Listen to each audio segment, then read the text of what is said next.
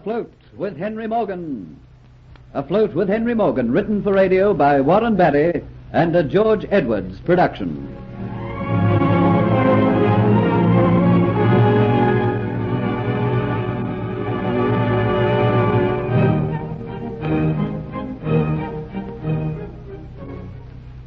Dolores and Dietz are successful in taking from Morgan's cabin the Aztec necklet, but a seaman named Matthew who discovers them is killed.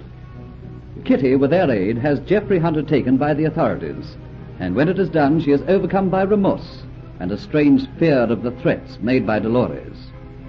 Wearing the Aztec necklet, she returns to the Dolphin Tavern, and those who are there are amazed that she should be wearing the jewelry so highly prized by Henry Morgan.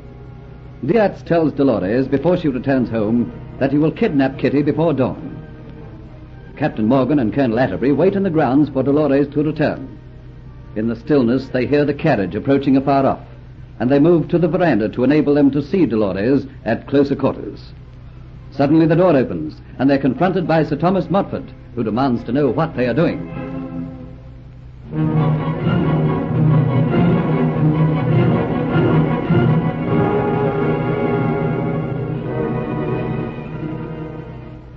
What is the meaning of this? Sir Thomas, there is no time for explanations now. Just believe us or you'll spoil everything. What are you doing, snooping around the veranda at this time of the morning? Thomas, you're my friend. This is serious, very serious. There is no time for explanations now.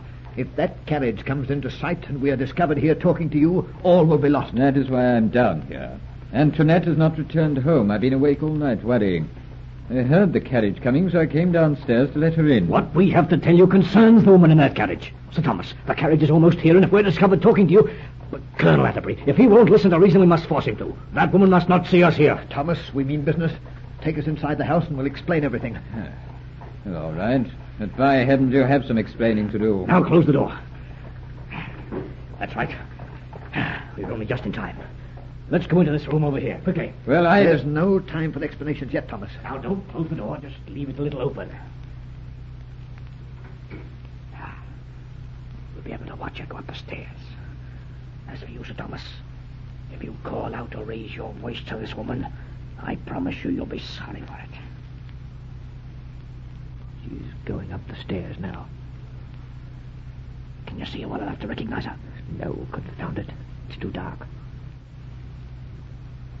She's turned the bend in the staircase. Now, will you please give me an explanation? For heaven's sake, keep your voice down. If you don't tell me the meaning of this tomfoolery, I'll call the slaves and have you dealt with. Your conduct is outrageous. You left my home hours ago, and I come downstairs and see you snooping around my home. You're terrified of seeing Antoinette. What's the meaning of it all? It isn't easy to tell you, but, well, earlier tonight, while you were out getting some port, Captain Morgan and I were talking, and we discussed the woman who has just gone upstairs. Why do you keep saying the woman when you mean Antoinette? I've had enough of this buffoonery. Will you keep your voice down? Sir Thomas, Captain Morgan was telling me about this woman's visit to you, and I expressed to him just how much I was looking forward to seeing Antoinette again. Well, this explains nothing. Have patience, man. In some way, the conversation turned to Antoinette's colouring. Captain Morgan swore she has brown eyes, but the Antoinette de Lacy I brought from France to your home in England, and then from your home to a vessel sailing for here, had black hair and blue eyes. I'm not making a mistake. I saw too much of her to be mistaken. But that isn't possible. And some other things that I've told Colonel Atterbury. It would seem that the woman upstairs is not Antoinette de Lacy, but an impostor. I believe the real Antoinette was taken captive by the Spanish when they took the Elizabeth Ann, and this woman has been substituted in her place. Not only is she an impostor, but she's a spy. That's why we returned tonight. Colonel Atterbury wished to see this woman at closer quarters. He could tell in an instant whether she was genuine or an impostor. We weren't going to worry you until we were sure of our suspicions. The girl upstairs knows all about my family and my home. I'm about to engage on a perilous expedition, Sir Thomas. I have no wish for a spy to return to the coast of South America and inform them of my plans. So, if for no other reason, you must go upstairs and bring that girl down to us. And I tell you I'll not have her humiliated. I demand that you tell me more, and then I'll judge whether your suspicions are correct. All right, Sir Thomas. I'll tell you everything. But what of the woman who has caused this violent argument in that room downstairs?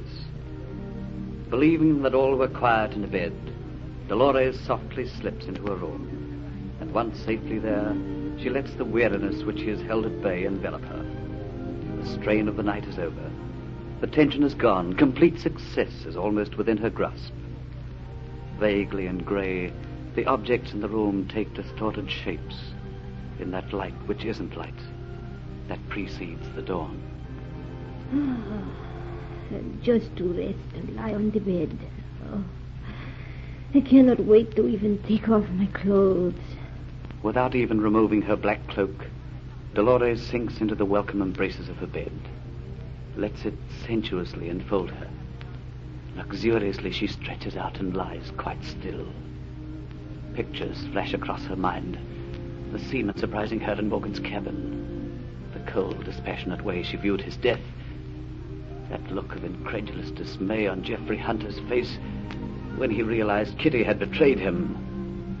The Aztec necklet gleaming wickedly on Kitty's neck. And suddenly a cold sweat breaks out on her hands and forehead. Fear and apprehension spring from the pit of her stomach. What if the act angles the kidnapping of Kitty? What if someone else takes the necklet before he does? Struggling to kill the fear that is born at that dead hour between night and day, Dolores tries to think of other things. Looks out through the open window, up into the sky.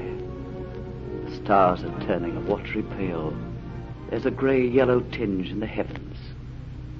Dawn is putting her magic on the world. The objects in the room are taking their proper shape. Idly she tries to make her mind a blank. And as her fear quietens, there dimly seeps through her mind that there is a sound foreign to these surroundings. Instantly alert, she listens. The sounds establish themselves. Voices. Low, urgent murmurs. What does it mean, and coming whence? Who can be up and talking at this time? And with whom? Swiftly and silently she goes from the bed to the open window and listens. The voices are clear, but still indistinct. They're coming from the room below. With the instinct of a hunted animal, she goes to the door, opens it, and listens. There is no one about, just the low murmur from downstairs. Silently as an animal of the jungle, she goes to the head of the curved staircase and down. Nearer come the voices. They are in that room over there. The one with the door a little open. Suddenly, a voice becomes distinct. But how can we be sure? It is Sir Thomas Montfort's. And she pauses to see who replies. There's only one thing you can do to prove whether or not that girl whom you call Antoinette is an impostor, and that is to go upstairs yourself and bring her down here to us. Then I can identify her. Impostor. Identify her. Ominous words. Words of doom to Dolores. This strange voice she doesn't recognize. To whom does it belong? That doesn't matter. She only knows it possibly belongs to someone who was well acquainted with the real Antoinette de Lacy. Flight before discovery. But to where? It doesn't matter. Escape from out of the net which threatens to enclose her. Her only plans are immediate. Down the long passage, out through the kitchens, into the yard at the back, over to the stables. By some delay, the horse has not been taken from the carriage in which she returned. The drowsy slave attending to it turns in amazement to her. With a savageness born of panic, she thrusts him to one side and leaps into the coachman's seat, grabs the reins and urges the high-bred horse into activity. Back in that front downstairs room, Morgan and Colonel Atterbury wait to hear Sir Thomas Montfort's reply to the Colonel's demand. Well, Sir Thomas, what are you going to do about this? It seems to me that Colonel Atterbury's request is a very reasonable one, and it should, for once and all, remove any possible doubt, or else confirm our own suspicions. Oh. Well, after all that you've told me, it seems to be the only thing that I can do. I don't know, I don't want to be hasty about this. You see, it's like this. If the girl is innocent, it seems a very humiliating thing to do to her. Look, I suggest, Captain Morgan, that we wait until breakfast time, and then you, Colonel Atterbury, could come casually over to the house and see this woman. By doing this, you would put no doubt in her mind. Can't you understand if I go upstairs now and bring her down to you both at this late hour in the morning, and then find out that you were mistaken? Sir Thomas, after telling you all these things, surely you must believe that we're right. We can't be wrong. Why, that story she told me when I found her in my cabin aboard the Flying Gull. She said that you'd sent her there to take the Aztec necklet. Surely, Sir Thomas, that must prove that there's something suspicious and wrong about this girl who calls herself Antoinette de Lacy. Let's get this business over once and for all. Go upstairs now, Sir Thomas, and bring her down for Colonel Atterbury to identify her. All right, What's that? Look, there, a carriage. Going down the driveway. Let me see. Why, look, Sir Thomas. It's light enough to just make out who it is. It's that girl up there in the coachman's seat. She's driving down the drive. She's heard us talking.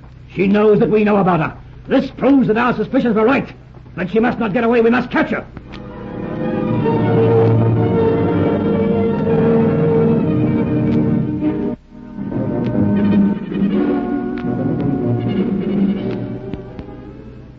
Dolores has a start on the three men. But even if she does escape from them, what is she going to do? A hunted fugitive on an enemy's island. Listen to the next episode of Afloat with Henry Morgan.